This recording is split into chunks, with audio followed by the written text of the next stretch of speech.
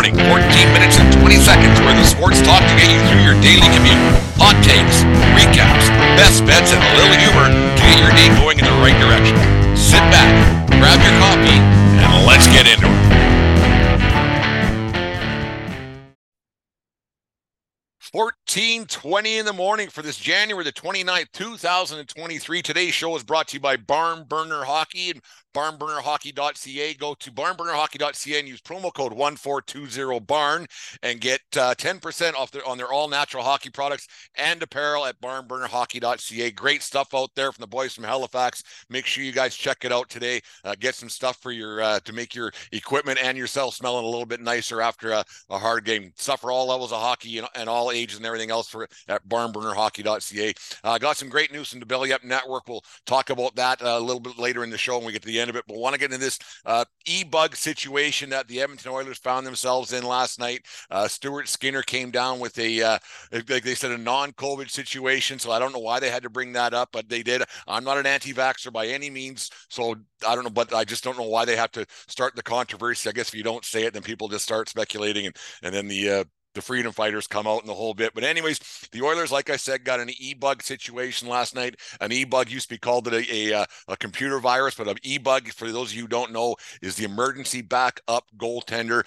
They end up calling up Matt Berlin from the U of A Golden Bears last night, a third string guy for the Bears last night. The Bears had their own game against the University of Regina Cougars last night, so their other two guys were unavailable. Anyways, Berlin got into the game last night late in the third period with 2 minutes and 26 seconds left against the Chicago Blackhawks. The Oilers were up 7-3. Game was over real quick. That Chicago team, how they can go into Calgary and win that hockey game the other night 5-1, and then they pull up a stinker last night in Edmonton. Well, they're not very good. We talked about with Adam Kowalski on Friday. If you haven't listened to that show, guys, make sure you guys go to that. It was a fun little conversation with Adam. I never met him before. It was nice. It was a nice talk, and it was good talk about baseball and his time in Swift Current. But anyways, we'll get back to the Berlin story, the EBUG situation. You remember it happened in 2020. The Carolina Hurricanes were forced in that situation in a game in Toronto. David Ayers, I think was his name. A.Y. Ayers was his name. He got in late, or in the second period, I think it was, in a game against Toronto. Gave up the first two shots. Wasn't good. It was like, oh boy, this could turn out sideways for Ayers, and it didn't. The Carolina Hurricanes shut it all down, and it ended up being a victory for him. And the rest of history. Ended up on all kinds of talk shows and the like, and he made a name for himself in his 15 minutes of fame.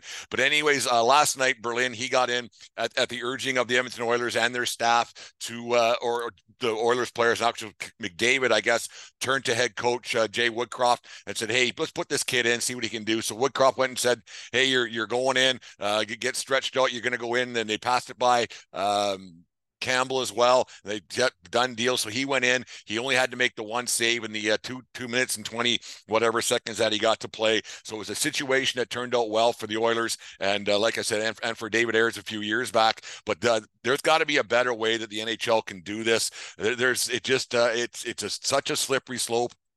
And there's such a fine line between making the playoffs and not making the playoffs. Not so much for the Oilers last night. The Oilers are, since I gave them the stern finger wagging a few weeks back, they're 10-3-2, I think it is. They're playing really well. They have a chance to win their division. They got the 14-20 seal of approval one morning, and I kind of gave it to them a little bit. But though they've been playing really well, but this game could have meant a lot if the Chicago Blackhawks had a fighter's chance to get in the playoffs. Let's say that they had to play this kid for a longer period of time, or it could mean a lot for other teams trying to make the playoffs where Chicago can't. Like if Chicago had to use the EBUG situation, use this guy to go in and the like, it doesn't make a bunch of sense how the NHL does this. It could mean a lot for other teams that are in a playoff hunt. It could mean a loss that could come to haunt your team later on. It shouldn't come down to a goaltender, but like I always say, you show me a good goalie, I'll show you a good coach. And to have a guy who's not of National Hockey League level getting into a National Hockey League game that matters, that don't make a whole bunch of sense. So the NHL has to do something to get out of the situation, because you have guys in the press box who can come out and jump in, healthy scratches, guys who are minor league call-ups and everything else. And I understand that you don't have a minor league goalie sitting around, but maybe this is something that the National Hockey League has to take a long, hard look at, and having maybe a guy on the roster or a guy that they can have around, like a guy that should be playing maybe the second stringer in the American League or something like that, or have a rotation of your first stringer from the American League team or your second stringer from your American League team going on a rotational basis to say, hey, we need you up here no matter what. You're going to practice with a big team. You'll get to play once. You won't get to play much, and won't maybe they don't have to put it against the salary cap, because that's got to be the reason why they don't have a goalie sitting around not playing. Goalies need to play. I understand that, and they need to get not just practice time, but they need to get playing time to get better. Practice is one thing, but playing at the National Hockey League level on the ice in the games is very important. So the NHL has to find a better way for this to come about. I mean, it hasn't come back to haunt them yet, but just the one time that it does, and it's your team that it affects, you're going to be a little bit pissed off when a Matt Berlin or David Ayers gets in there for a game at the end of the season that might end up costing your team a playoff spot. Yeah, you should try to stay away from making the playoffs on the last day of the season, but there's times where you can't do anything about it. And that's just the way things roll, and you want to give yourself the best chance to win a hockey game or any sport. I mean, you wouldn't grab the trainer of the Wichita whatever and have him pitching in a game in the major league level, right? So there's got to be a way the National Hockey League can do this and find a guy to travel with the team on a consistent basis. Maybe have, like I said, not have it hit the salary cap, because these teams they're all under the cap or right at the cap level. Like they need the money, so only use that money when the guy's being paid, or if he's not on the roster or something. Find a way to do it. There's guys way smarter than me who could figure that out, lawyers and accountants and all that kind of stuff. But there's got to be a better way than having a guy who is sitting at home studying whatever course he's taking at U of A and getting told, hey, you might be playing tonight. You go get your stuff and head down to the rink. I mean, it's a great story for Berlin, and his hockey DB page will never change. He'll have a 1,000 save percentage and a goals against average of 0 on his hockey D page for the Edmonton Oilers for the rest of his life. But and it's a great story for him, but it's not a great story for a team that might have needed that win. And the other thing that kind of bothers me a little bit, yeah, there was only 2 minutes left last night. But let's see if the game was closer. Would they have put Campbell in? Probably not. And it's kind of a kick in the pills for actual National Hockey Leaguers that like the Chicago Blackhawks, no matter how bad a team that they do have right now. It is a bit of a kick in the pills for guys looking down the other end of the ice and saying they're kind of making fun of us a little bit here. They're putting in some guy who was studying biology a couple hours ago. They're putting him in against us. I'm a National Hockey League like Patrick Kane and Jonathan Taves and the like. They have actual National Hockey League players. Those 2 Hall of Fame guys right there. And it's got to be a kind of a kick in the pills. Yeah, like I said, to put a guy in like that, it just I think it's a really bad look in the National Hockey League. And like I said, there's got to be a better way they could figure this out so they're not in a situation where it could affect a playoff race. It could affect another team's playoff race. It's kind of the bigger thing, because a win or a loss because a guy couldn't go, and you have to find a guy who's like I said, he's the 3rd string for the U of A Golden Bears. He's got decent numbers, 890 save percentage and a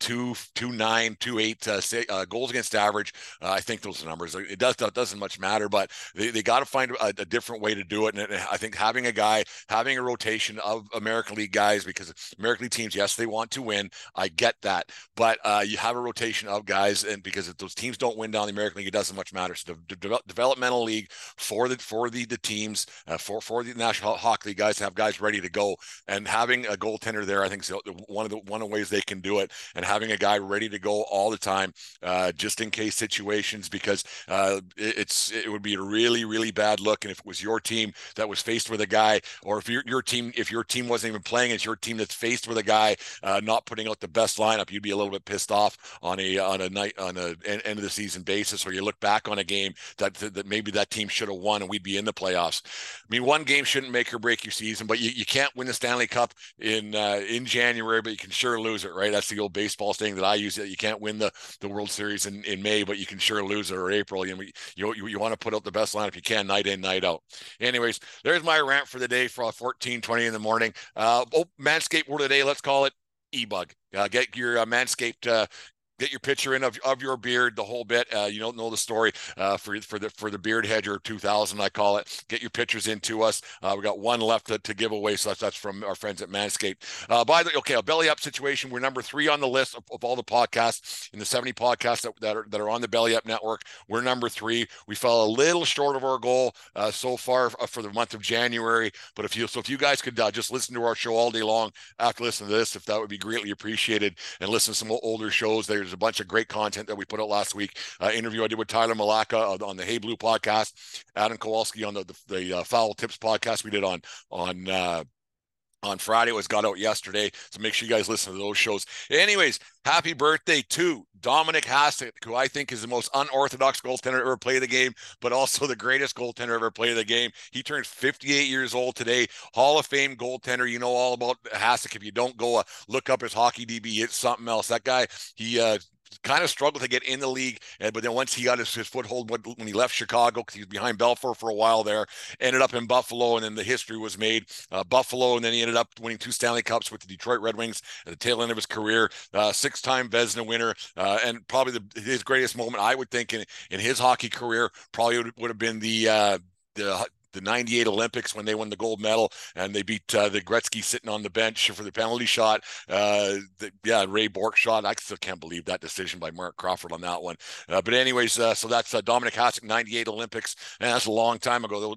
Those Olympics, there's 25 years, the first time the NHL went to the Olympics. So it was something to behold on that one. Yeah, Hasek was great. So happy birthday, Dominic Hasek. And on this day in 1985, Jari Kurri of the Edmonton Oilers scored his 100th point in just his 39th game. Playing with Wayne Gretzky, tough goal. Gretzky obviously made Kurri, but having Kurri didn't hurt Gretzky either. Like they were a great combo back in the day. They were a fantastic thing to behold on a nightly basis. Anyways, I got a quick clip of the interview I did with Adam Kowalski on Friday about the Chicago Blackhawks. He's a Chicago Blackhawks guy. He listens to that or used to go to the games at the United Center where you get him for $5, he was saying. So I got that on here. Anyways, if you're going to a game today or tomorrow or next week, make sure you go to SeatGeek and SeatGeek.com. Use promo code 1420POD at SeatGeek.com today and save yourself $20. But most of all today, make sure you guys go to barnburnerhockey.ca. Use promo code 1420 barn and save yourself 10% on all their all-natural hockey products and apparel. There we go. 14:20 in the morning. I'm a little bit over again. I'm trying to hit that 11:48 spot and everything else to make it 14:20, but I'm giving her a shot. Thanks for listening to our show. Thanks for all the downloads this month. Let's keep it going into January and see where this crazy dream of mine can go. I know it's a crazy dream, but it's my dream. Anyways, it doesn't matter where you are. It's who you're with. Have a good day, folks, and enjoy the football games. We'll talk to you guys again tomorrow morning. But the Chicago Blackhawks liquidate the assets and start over and quit winning hockey games. Man, the really hard hitting one. At least make it look convincing. Right now we're in a good spot. Bottom 4. We're last, I think. So keep it up. And it's like one of those things where you haven't seen a team this objectively bad since right after the lockout. So it was right when the Hawks got Kane and Taze. Mm-hmm. And it was just like, I don't know how the heck we managed to get them, but yeah, worked out quite well. It really did. But it's like you look at there was a time in Chicago where it was just like very embarrassing hockey. You got a cheap owner who won't even televise home games, and no one was going. And the United Center seats 20,000 plus, right? And no one's going. And tickets were $5. That's how cheap things were. I didn't know that. They were $5. I went there in the days of like Jocelyn Thibault, Eric Daze, there's a Alexei Zhamnov.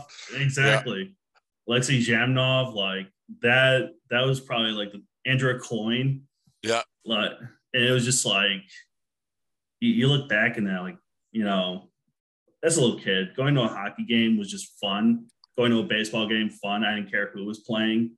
But like looking back on it, I was like, thankfully it's not that level of bad where you've got like maybe 10,000 showing up on a good day. Yeah.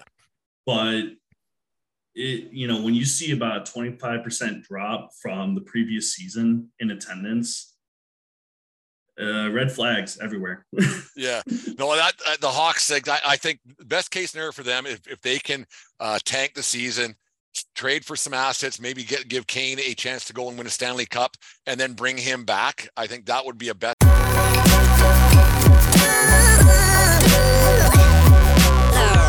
The following is a presentation of the Belly Up Sports Media Network.